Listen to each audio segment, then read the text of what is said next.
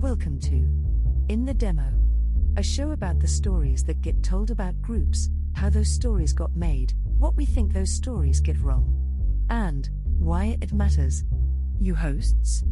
Farah Bostic is the founder and head of research and strategy of The Difference Engine, a strategic insights consultancy focused on helping business leaders make decisions. Adam Piano, author and brand consultant and managing director of brand strategy at Arizona State University.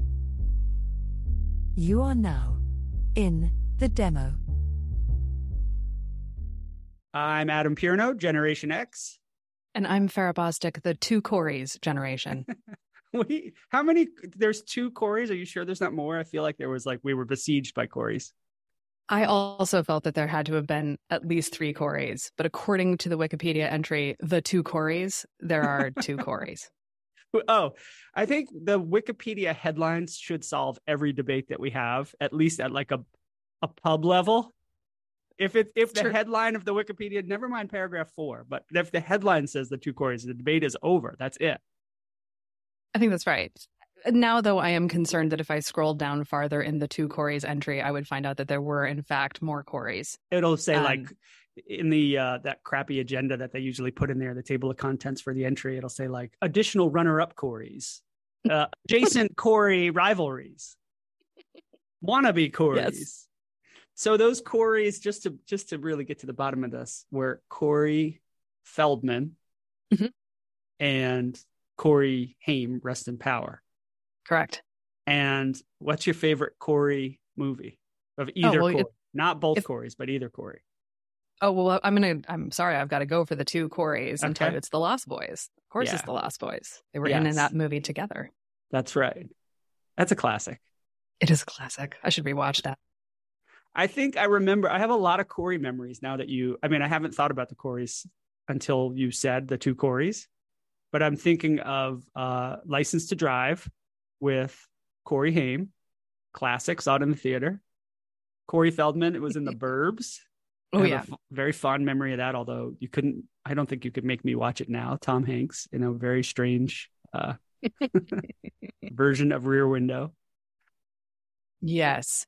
Well, he did a lot of like weird suburban anxiety movies because there was also, wasn't he in The Money Pit? Yeah. With Shelley Long? Yeah. Yes, he was with Shelley Long. That's the Wikipedia entry we should be looking at. She's no two Corys, though. She is not no two Corys. She might not even have merited one of the Corys at their zenith. That's rough, though, man. That's rough. They were huge I do think, stars. yes, at the height of their power, they were getting big movies, and truthfully, she was not. That is fair. But we should probably talk about something other than celebrities from the 80s. How dare you? I mean, we could just decide to punt and just talk about our favorite movies from HBO in 1986. No, I think you're right. Let's talk about derailed ourselves with the two Corys. We can. That's why there's an edit button. We can dump that entire thing if you wish. Good idea. Yeah. Let's talk about our pals, the 100 million mega consumers that spawned just to move the wheels of capitalism and democracy forward in the most progressive and high volume way with all their energy and idealism that they brought, as was detected when they were in kindergarten. Yes, we knew then. We knew the way they were drinking their juice boxes that they were going to be the next greatest generation for sure. and like the thing about it is like, it was such an amazing kind of tightrope that we wanted them to walk, right? Like they needed to be really, trusting and obedient and good consumers, but also they still needed to be young people and they needed to be idealistic and they needed to like change things for the better, because otherwise how would we prove that they were the next greatest generation? And so like the pressure was really on. Yeah. So I think this is funny. The idea that millennials were going to be this perfect idealist generation and they were going to tackle a lot of the challenges that were already evident in terms of climate and in terms of other things that we knew we needed a new force to move forward, to get out of gridlock or to change mindsets. this young age, they were assigned this role of being really idealistic and open-minded and progressive. And I'm not sure there's data anywhere that says, I'm sure there's data that says they were idealistic. When we talked in an earlier episode about the high school senior survey that's done, it's consistent with every generation, 10 years ahead of them, 10 years ahead of that group, 10 years ahead of that group, that sort of trust in government is consistent. My belief that I can impact the future is consistent with generations ahead of them, older generations. So I wonder where the data came from that might suggest this group would be more idealistic. I think some of it's a characterization of what they were saying they thought was possible, and also what they were saying they thought they wanted, and that got described as idealism, because you see it like reflected in, there's some Gallup data about work-life balance, essentially. And so like that gets described as optimistic and idealistic about believing that life and work should be worthwhile and have meaning, for example. And, thinking that they want to actually learn and grow in their careers, and seeing like data of like a full 87% of millennials saying professional development is important to them in a job. Why is that described as idealism? Right. Spent a lot of money to get the degree that got you the job, or they're to still get the paying it skills off, or whatever. Yeah. You should want to progress. And, I don't know. I mean, and also we raised them to want to progress, like to think that getting better at things was important, and that achievement was important. And so why would we think that they would suddenly drop that? But also, I mean, I don't think we did. I think instead we just transmogrified that into, aren't they idealistic? And it's just very funny, because it's like idealism ascribed, for instance, boomers in the 60s is this kind of utopian free love, gender equity, everybody's the same. Dare you say idealist? Yeah, dare you say idealists, exactly. But they were bomb throwers. They were going to destroy the existing order, blah, blah, blah. And so they were idealists in this way that also was good and bad, right? Like on the one hand, the dawning of the age of Aquarius, they're going to change everything. And then, oops, they, grew up, got married, and got, mortgages. So now they've sold out. They did not, in fact, change the system from outside of it. And here come millennials going, I just like to like my job and get better at it over time and have some professional development and growth opportunities. And people are like, you idealists. I know. And this conversation about their idealistic nature and their bent for fixing everything and adjusting the system around them will tie into the conversation we had previously about the HR pitching, SHRM kind of coming in with, here's how you manage these people, because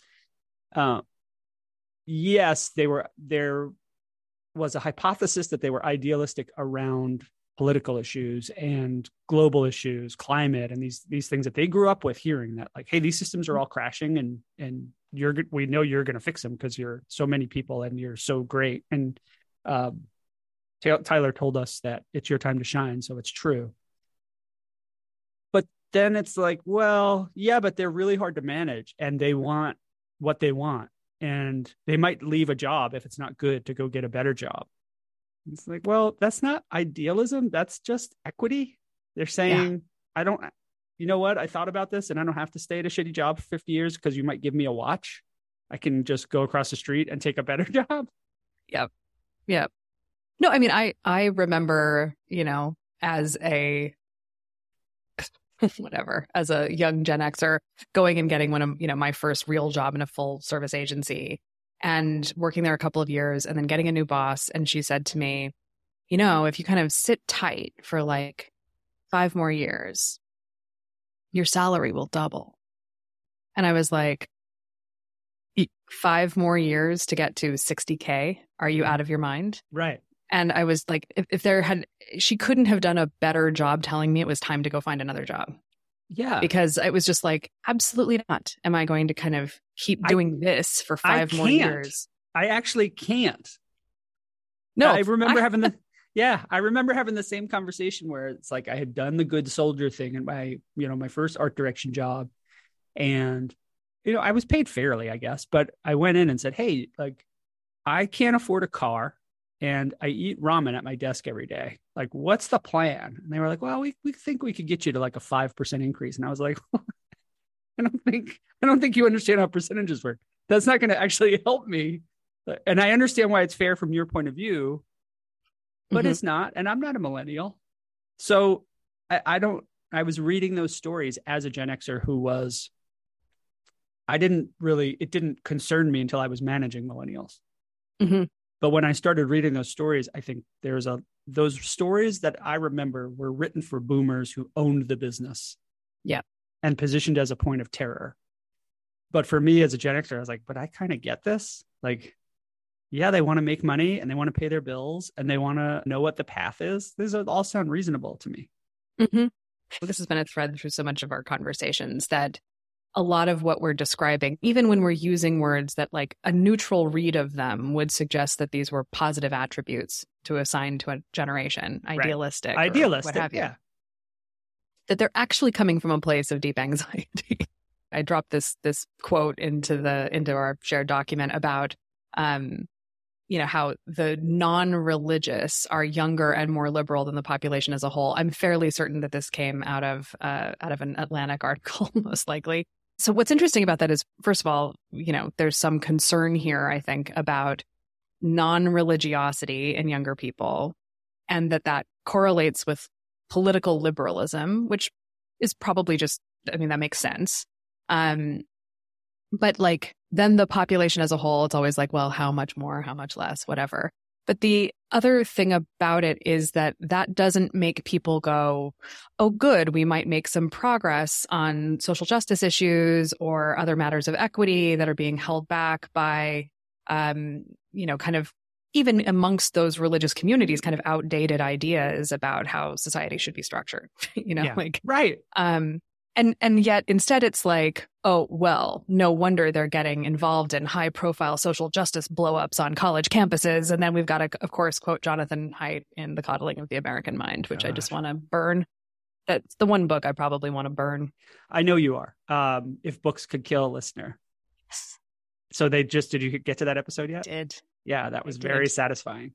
Yes. That show, I cannot recommend that enough. We should link to it. Not that they need our help. In fact, the other way around. If those guys would link to us, we'd appreciate it. But yes, that's a great show and worth every listen. Now, I don't think it's breaking news that college students engage in social activism on any level, on any side of the issue that they're interested in and intrigued in. I don't know how boomers, who pretty much invented the unruly like sit-ins and we're going to come up with new ways to disrupt the system, which was very effective, started this idea that's like, oh, millennials they're active. They're politically provocative. It's like, what on earth are you people talking about? You're the guy. It's the Spider-Man meme. It's like, isn't that you? No, wait a minute. Hey. I personally have a theory about this, which is that I think it has been a really uncomfortable transition for baby boomers to become the establishment.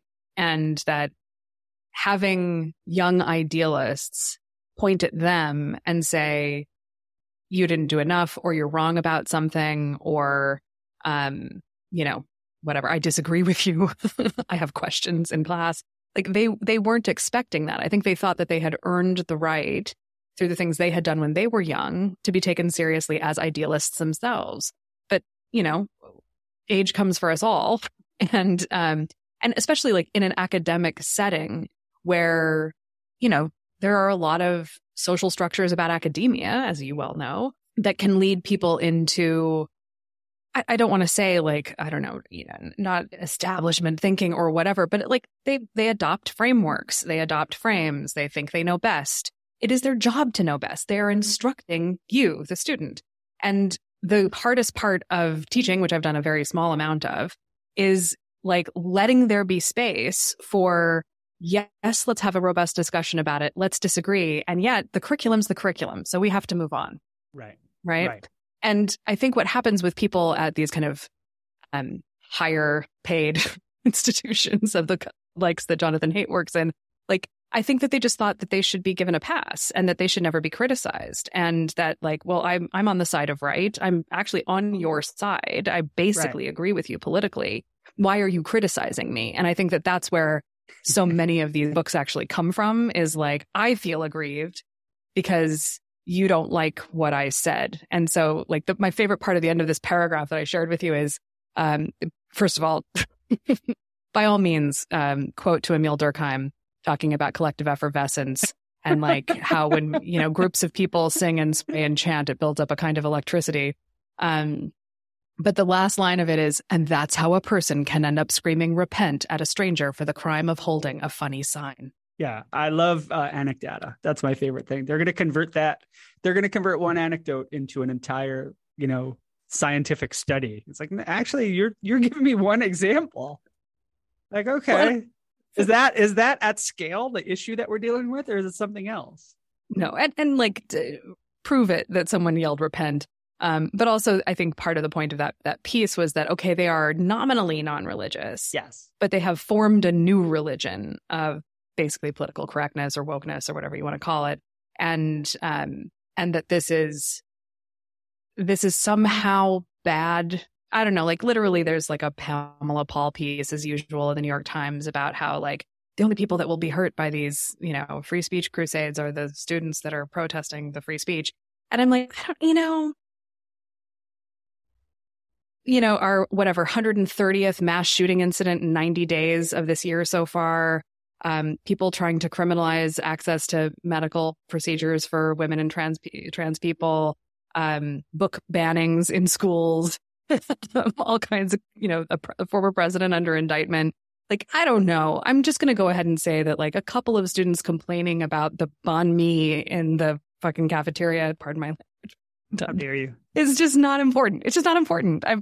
I get that you think it's important. I get there's like some direct pipeline from, the conservative Stanford Review to your desk of every time some lib on campus says something silly, but that doesn't actually make it a thing. And stop trying to make it a thing.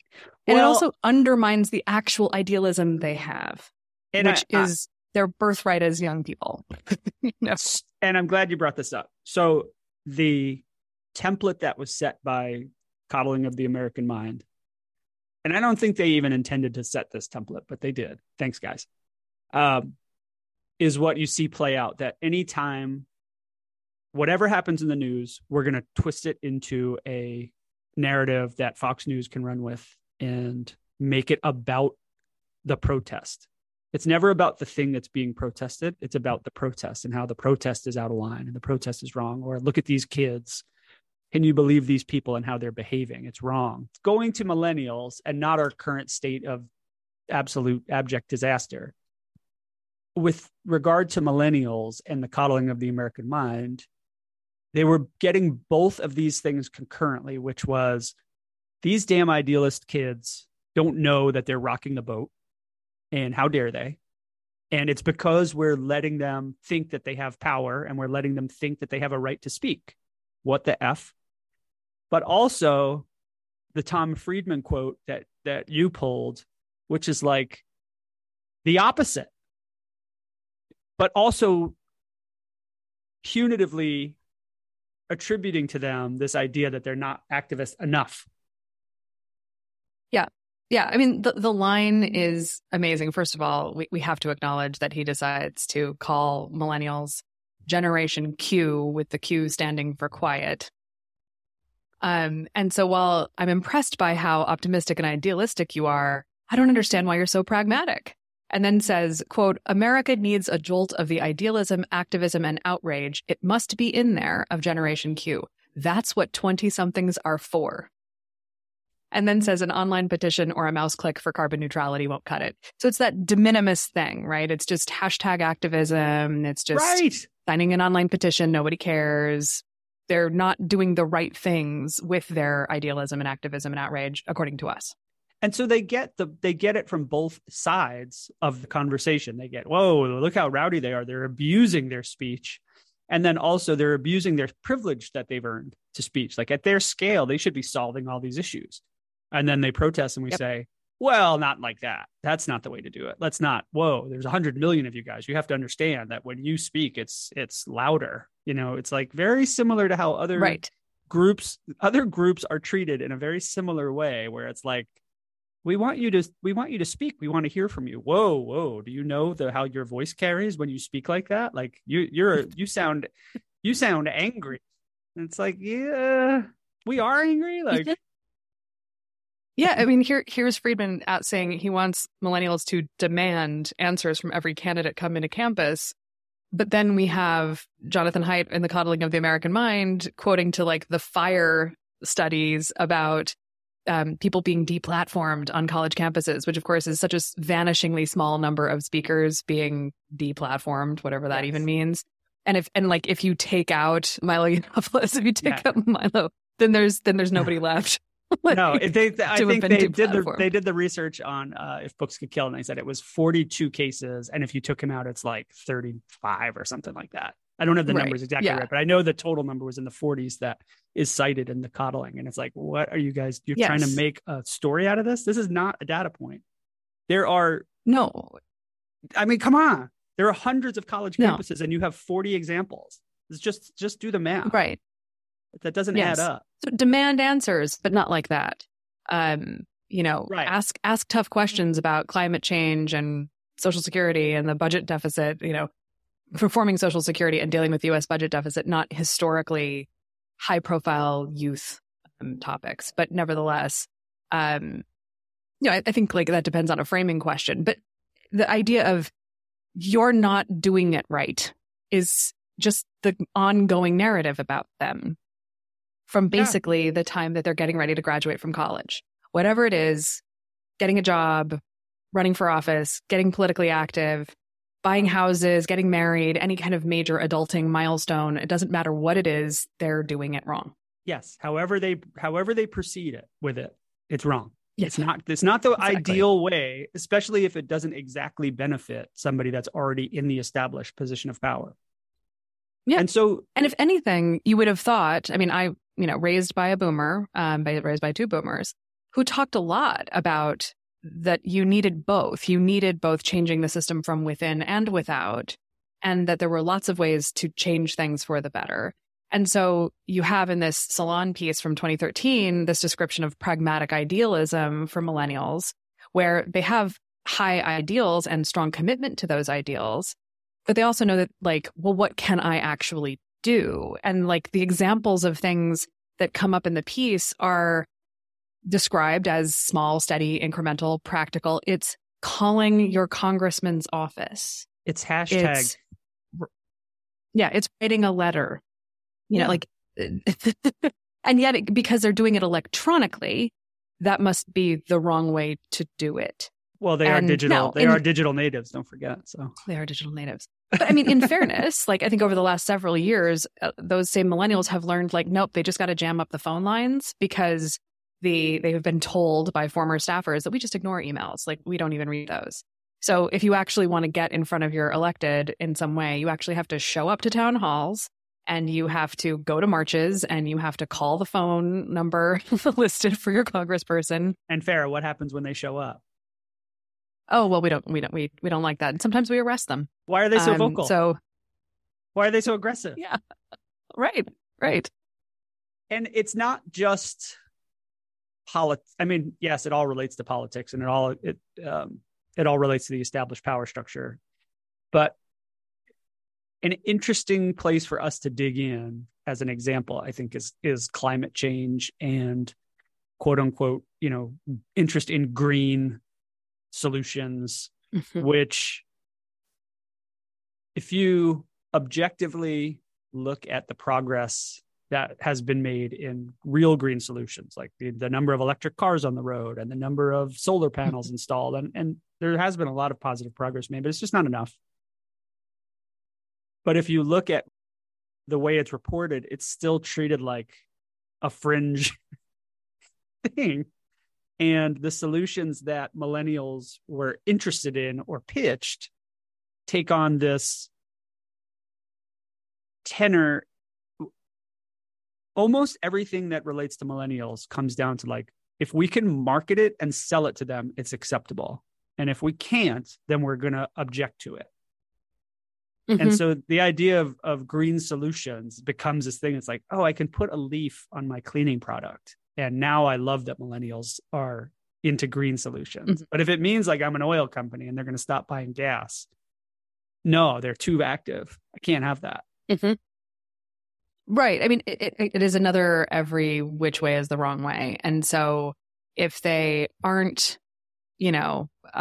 mounting the parapets, then they're not doing it right, says Tom Friedman. If they're putting their money where their values are through consumer behavior, then they're not sincere. If they're only doing it through their consumer behavior and not doing the political activism, then it's not sincere. If they're only doing the political activism but still buying a gas-powered car, then they're not sincere. Right. And so there is no right way to do this, I guess, except to be rich enough, frankly, to do all of those things, to have the time off to go protest, to have access probably through money to elected officials, to have the money to afford the electric vehicles before, all the subsidies started to come in, which makes them approaching affordable. Right. And, years ago, I did a project where we were using a segmentation that was about how like shades of green consumerism.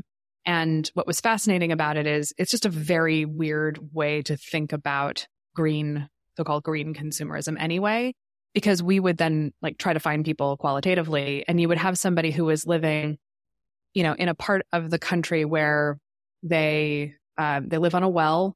They have some solar panels that they have. I mean, this is a while back, actually, kind of before there were really cheap solar.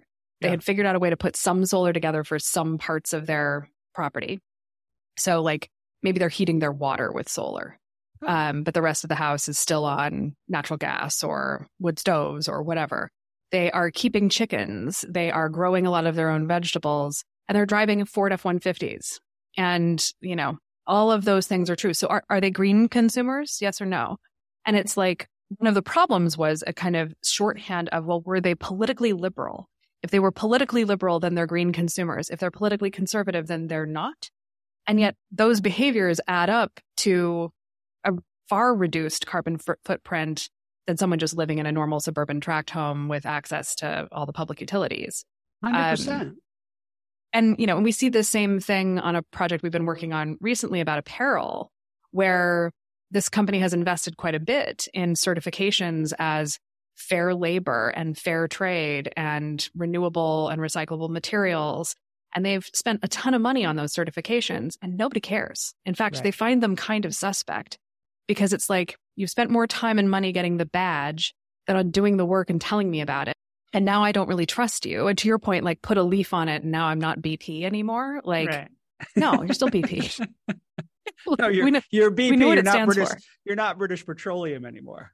It's like we've surrounded our logo with leaves. You see, it's positive. It's good now. Yeah, exactly. And you see it play out with like little waves of ideas about like people wanting purposeful brands or, brands with a mission. And, so now everybody's got to have their brand, manifesto or whatever.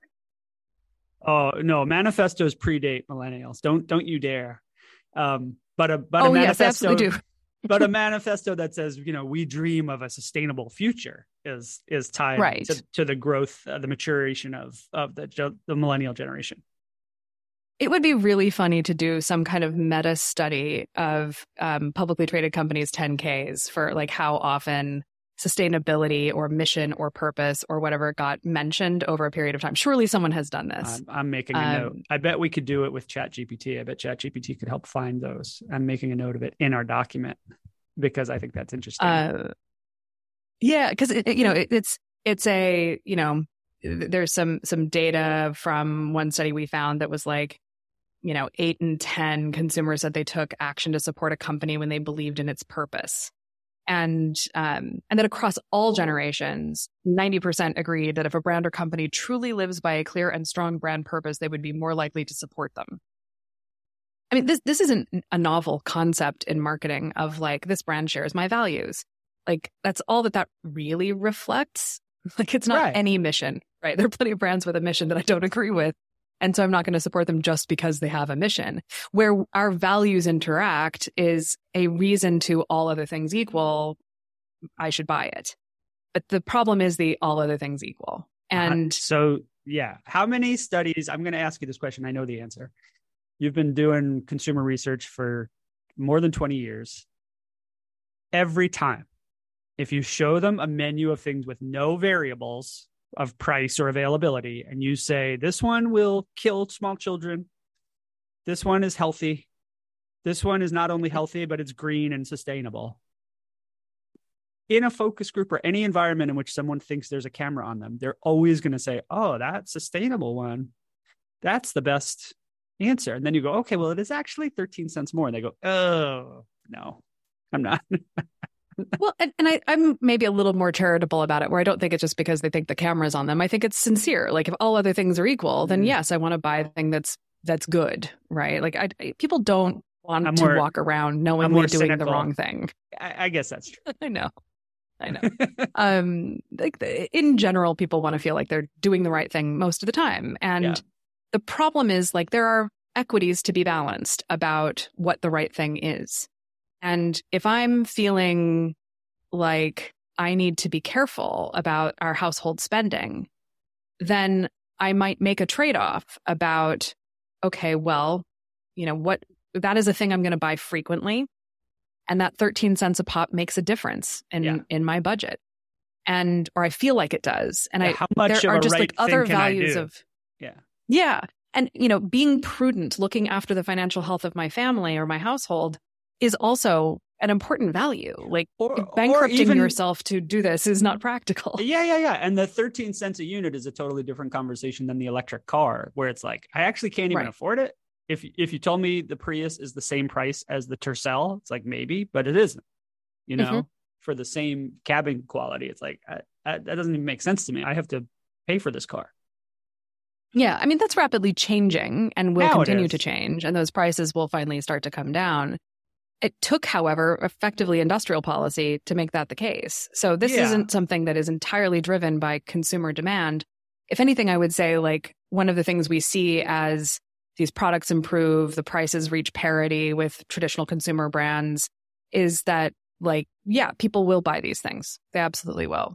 But you've got to bring it in line with affordability. You've got to bring it in line with access. And when they're hard to get, I mean, one of the things I've noticed out where I live is just a little bump in the electric Mustangs. And I think the reason, as I've just been chatting with people, is those were available. They were on a wait list for a cheap Tesla with the tax credits. But the Mustang, they could get that in 8 weeks instead of in 6 to 9 months. Right. And so they wanted to stop paying at the pump now because gas prices were so high out where I live. So it made sense for them. Now they had the means to do that. They were able to pull that together. But there's a lot about just what's available. And for years, we've been talking about this kind of purposeful brands and sustainable brands and all of that stuff in ways that kind of constantly raise the stakes and make it harder as opposed to making it easier. Yeah. And then have other funny things where there's a lot of greenwashing. I mean, one of the criticisms of ESG investing is that a lot of it's nonsense. And now, is that the consumer's fault that it's nonsense?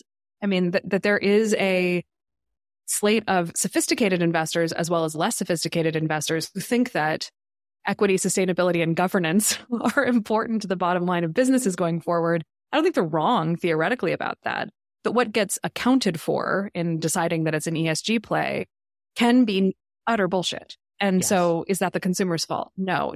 So if consumers back away from ESG investing or advocates for it say it's not ready, is that a failure of the idealism of the consumer or the investor class? And I say no. It's just cart and horse all the time. They're just constantly reversing the causality on things. And that's the ping pong match that we're always in with the story of millennials is some writer decides they are idealist. And then through a book like Millennials Rising, they extrapolate what their ideals are, what areas they're interested in, They preach and they build a cult of prophets that are out there talking about how to maximize, how to sell to these people, how to hire them, how to fire them, how to manage them, how to draw profits from them. But those people, that cult needs topics. They need material. They need to have things to talk about. So all of a sudden, sustainability rises to the top, ESG rises to the top, corporate social responsibility. These things rise to the top as a way to satiate this audience, a way to attract this audience. And you can see almost immediately the PR aspect of it more than the real. It's more like, well, what are we doing that we can talk about and that we can frame in this way? It's not lies, but it's like, oh yeah, no, we're meeting these requirements. Look, here's what we're doing. That's a press release. Versus, you know what? If there really is this group of people, that's 70 million people that are coming into the dominant financial consumer category, how might that transform business, and how should we adapt? There's a 5 to 7 year lag of like the press release war of just keep telling them we're put a leaf on it and we got rid of this one ingredient and we're doing, these tiny, small incremental moves. And then blaming that group is like, well, we had to get rid of that cancer causing chemical because the millennials, sheesh. So now everybody's got 20 cents more. It's like, well, I don't know. Yeah.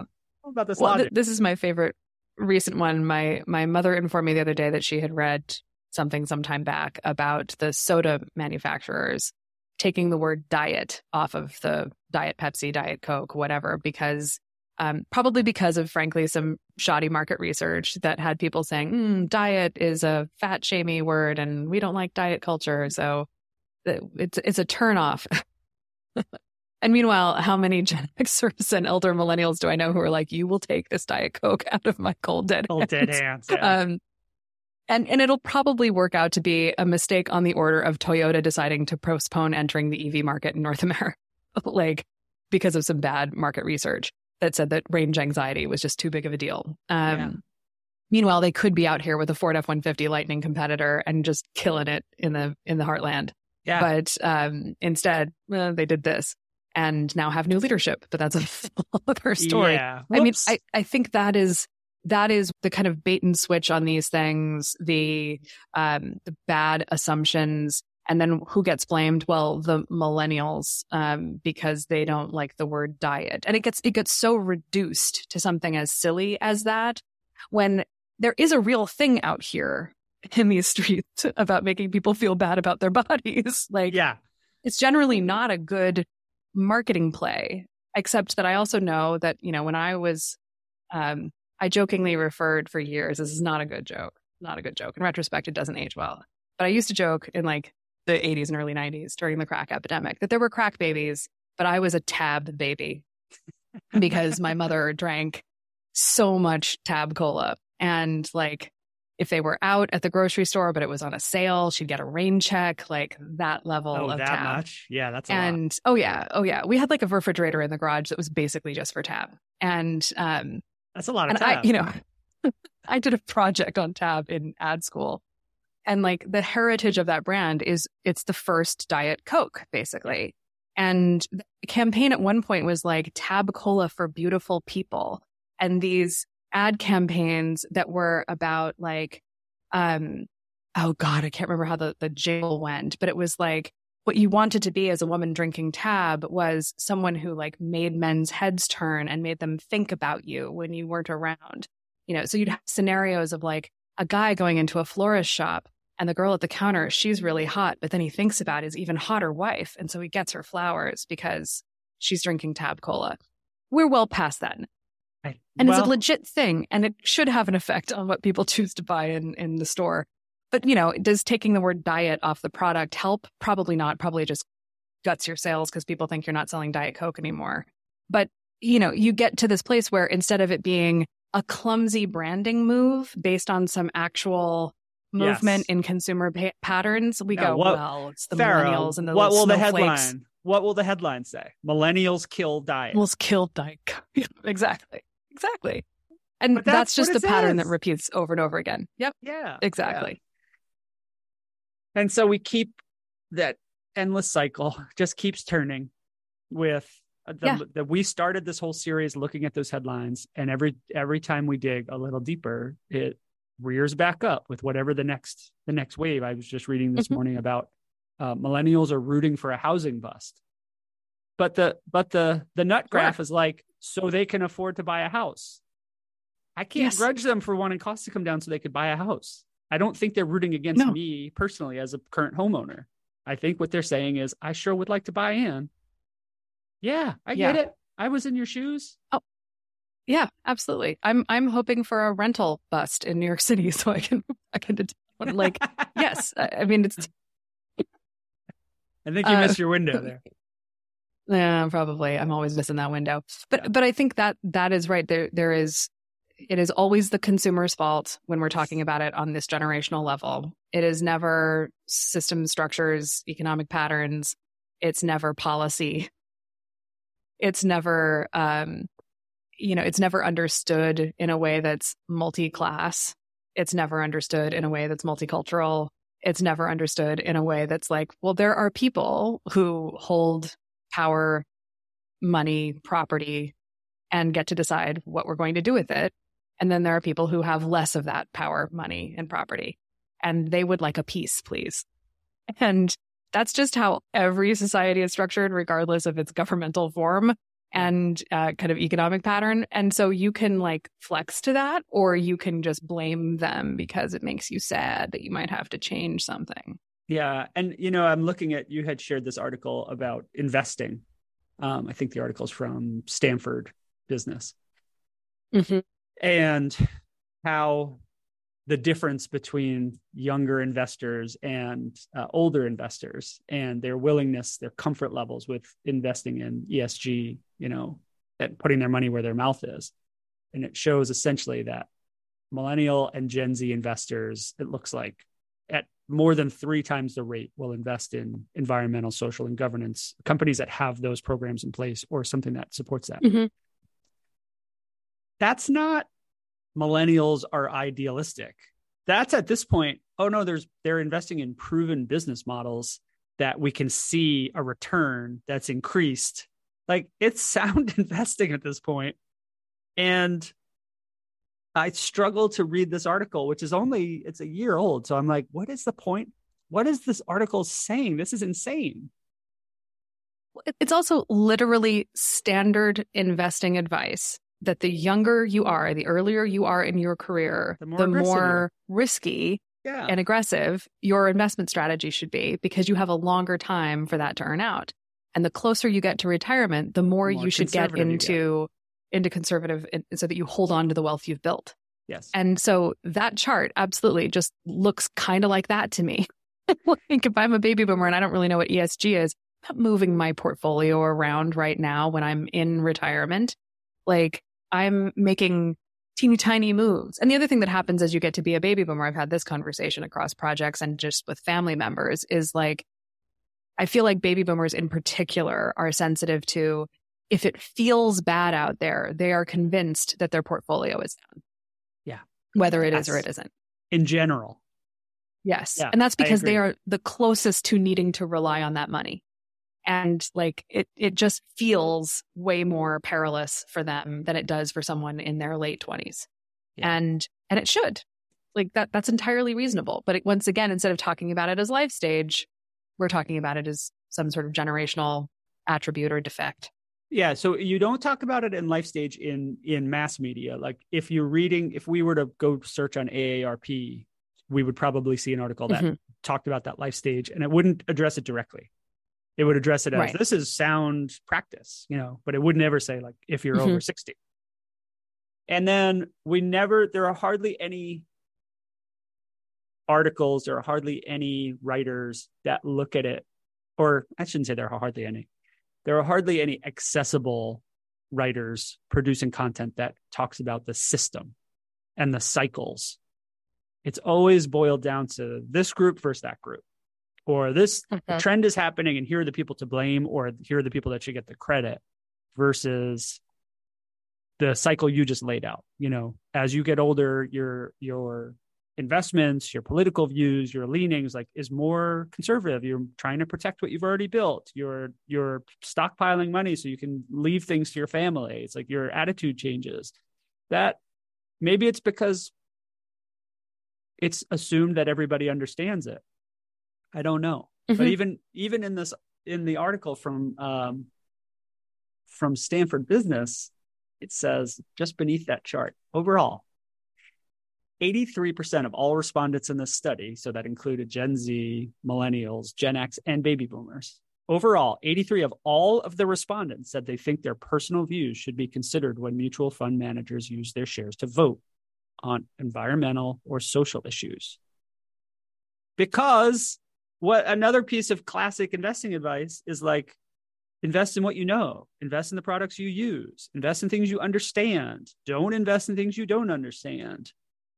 When you're making an investment, you're investing with what you think is going to happen. You're not just throwing money on the roulette wheel. You're saying, my personal opinion is that there's going to be more electric cars. Therefore, I'm going to look for services that support that. That might be battery manufacturers. That might be X, Y, or Z.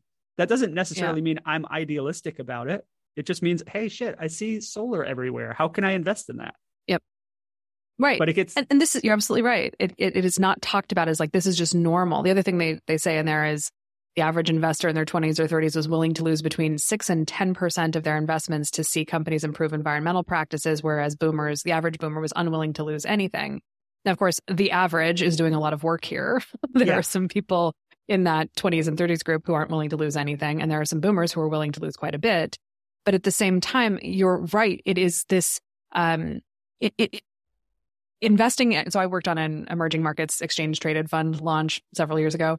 And it was fascinating because you got like the baseline, mutual fund, 401k kind of investor. And that person who isn't very sophisticated, you're absolutely right, is advised to like invest in things you understand. And if you're going to actually start buying individual stocks, definitely do that. Invest in companies you understand. Yeah. And my friend Jane Barrett years ago started a business called Gold Bean that she ultimately sold. The whole idea of it was like, look at where you spend money, and then we'll tell you about which of those companies are publicly traded and give you some information about the investment prospects of buying individual stocks in those companies. Because she had like said, hey, I spent a lot of money at Whole Foods and Apple, and maybe I should buy some stock, get some piece of that back. That's how we were taught to invest. Absolutely. And then when you become more sophisticated as an investor, what one of the founders of this company told me is that it switches slightly. And so now it's not just invest in things you understand. It's use your investments to express your preferences about how things ought to be. Mm-hmm. And so if your belief is there should be more trade in emerging markets, there are a variety of strategies for doing that. If you want to see more infrastructure investment in India or whatever, there are funds that you can buy into that support infrastructure investment in India.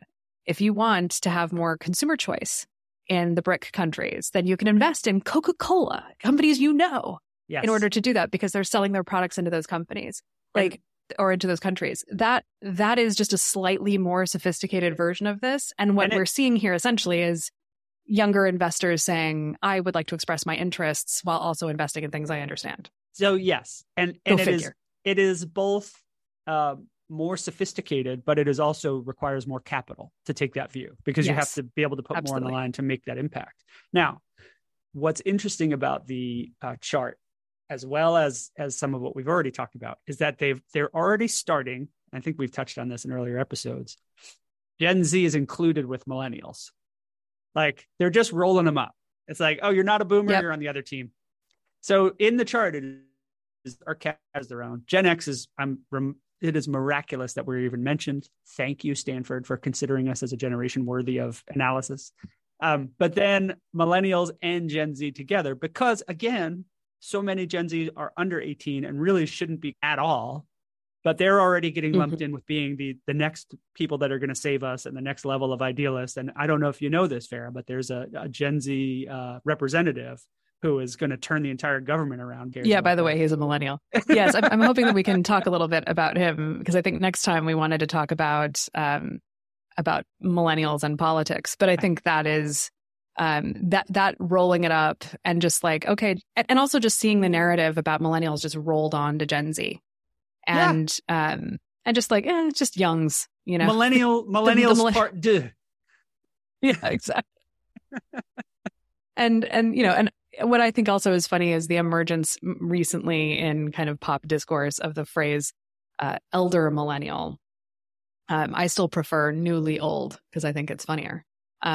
Because it's less about being a millennial and just like, welcome to 44. But we've also talked that they age people out of millennialism when they, as if it's a cult, they will change the criteria for what qualifies as a millennial. Basically, if they become a homeowning conservative parent, it's like, well, they're not really millennials anymore. They're almost like quasi boomerish. We'll call them Gen X just to rule them out here. The goalpost moves a lot, and we've talked a lot about who set the years for this and how they've shifted at the beginning. You know, in the turn of the century. Turn of the century sounds like a crazy thing to say, but we lived through that. We did barely, but it. Now they're moving the goalposts again. They're changing the ages again. When they report on millennials, it may not be that traditional age set, that traditional sample size of what was 100 million, then was 70 million. You have to read really carefully the fine print because a 40-year-old millennial just sounds confounding to a boomer. And so they're like, well, it's really people 18 to 30. And it's like, no, you can't just redefine it. I'm telling you, that's not fair. That's not right. If you want to have data that is even close to telling a story. Yes. We did not suddenly decide that boomers included people born in 1972 just because it was fun. And yet that has happened, right? Like the millennials rising is fairly explicit that it's 80 to 2000, 2002. I give them credit. I see increasingly, they stayed consistent there. They did. But what has been happening over time is this pushing it back to like, well, maybe it's 96. And I can almost see the argument for 96. The argument for 96, as I would understand it, is this. You would have been in school at kindergarten when 9/11 happened. So you might have a memory of 9/11. And if you're born after 96, you probably don't have much in the way of a memory of 9/11. Right. And letting that be the bookmark is an interesting choice. But it does also mean that all of a sudden, this very nice guy from Orlando is a Gen Zer instead of a millennial, which he would be under millennials writing. And it also, to your point, does seem to be like, actually, we'd rather talk about young people. So we would rather stop talking about you at about the time you turn 30, which is just like, I mean, basically since the invention of teenagers, I think we have decided that youth ends at 30.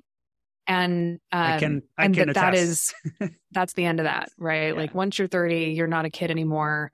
And also as a brand or a marketer or a media hub, I don't want you because I won't, there is still just such a belief in if I get you young, I'll keep you forever and you'll be valuable to me ad infinitum. And I won't have to work as hard once you get past 30 because I've already got you. Yeah. And it's more fun to work for the youngs because you can do cool photo shoots and make content or whatever. I've thought about that part. Yeah, I'm also cynical about it. And I've thought about that aspect of it too. And I've wondered if that's another cycle, which is a labor cycle where we want to focus on young consumers. The stated wisdom is what you just said. The stated wisdom is, we're going to build loyalty, which by the way, you and I know is a pipe dream, but for most categories. But I wonder if, like when I was a young person, before I had the gall to go in and say, hey, I can't afford a car. What are you going to do to take care of me? I wanted to work on stuff for young people because it was sexier and more interesting. And the lower wage was like, yeah, but I get to go to New York and I get to go do these things. And I shoot these commercials for with fashion brands. Like that's cool. Versus if they would have said, okay, Adam, here's your assignment. You're going to design coupons for, whatever, a grocery store. You know what I mean? It's like, well, that's not really that sexy. That's not that interesting. And so I think part of it is we want to appeal to the young because we want young staff to work for a nickel a day in a lot of these fields. And they won't be attracted to it. The energy won't be the same that keeps them here. And I think we've seen over the past 4 years, like the departure of people from agencies and marketing in general who have just realized It really doesn't matter. I do need to pay my rent, regardless of how I think cool it's a the ads really are good making point. I think that's a really good point because I think there is a certain, if nothing else, there's a belief in that. And, there's also just the long-standing belief that, pharma advertising or cars or whatever, unless it's a luxury car, can't be exciting, that it's all kind of block and tackle. Here's the APR, here's the monthly spring sale, come in now. And the things that feel formulaic don't feel like you're learning anything or whatever. And I think it's also true of agencies in general. Marketing in general is such a cult of the young kind of culture that even the 55-year-old executive creative directors want to wear the cool streetwear and want to know what the cool Spotify playlists are. Do they want to go to the shoot with the young celebrity? Do they want to, or do they feel like they have to? They feel like they need to. Yeah, they feel like they need to in order to stay relevant. But I think it also feeds their ego of like, no, I'm the cool dad. Yeah. I think every dad thinks they're the cool dad. Yeah, that's fine. I a lot know of dads are cool. My kids let me know I'm not, so it's good. I've accepted it. That's the kid's job. Yeah, to tell you that you're not, even when you are. You are. Thank you. I needed that positive affirmation. Everybody should be so lucky to have Farrah giving them positive affirmations. Well, I feel like we could talk about this for another hour. Oh, undoubtedly. I think we say that almost every episode, though, I know. Which is why we do another hour 2 weeks later. I know. And what's funny for people listening to the edited version of this is there's an hour before and there's an hour after that we cut. So to make it welcome. Consumable. Yes. We spare you from some of it, but some of it turns into whole new episodes. So it's true. I have a feeling this topic will be revisited as we keep moving through. So there's more to scratch. Absolutely.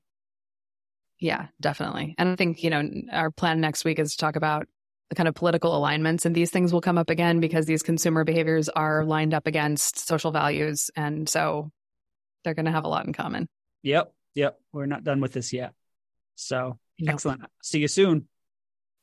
All right. On the next episode of In the Demo, Farrah looks at narrative intelligence, how systems of power and money tend to drive the shape of myths and narratives, and how the millennial myth was written without the Black and underrepresented members of this huge group in mind. In the Demo is produced by Farrah Bostic and Adam Purno, with support from the Difference Engine.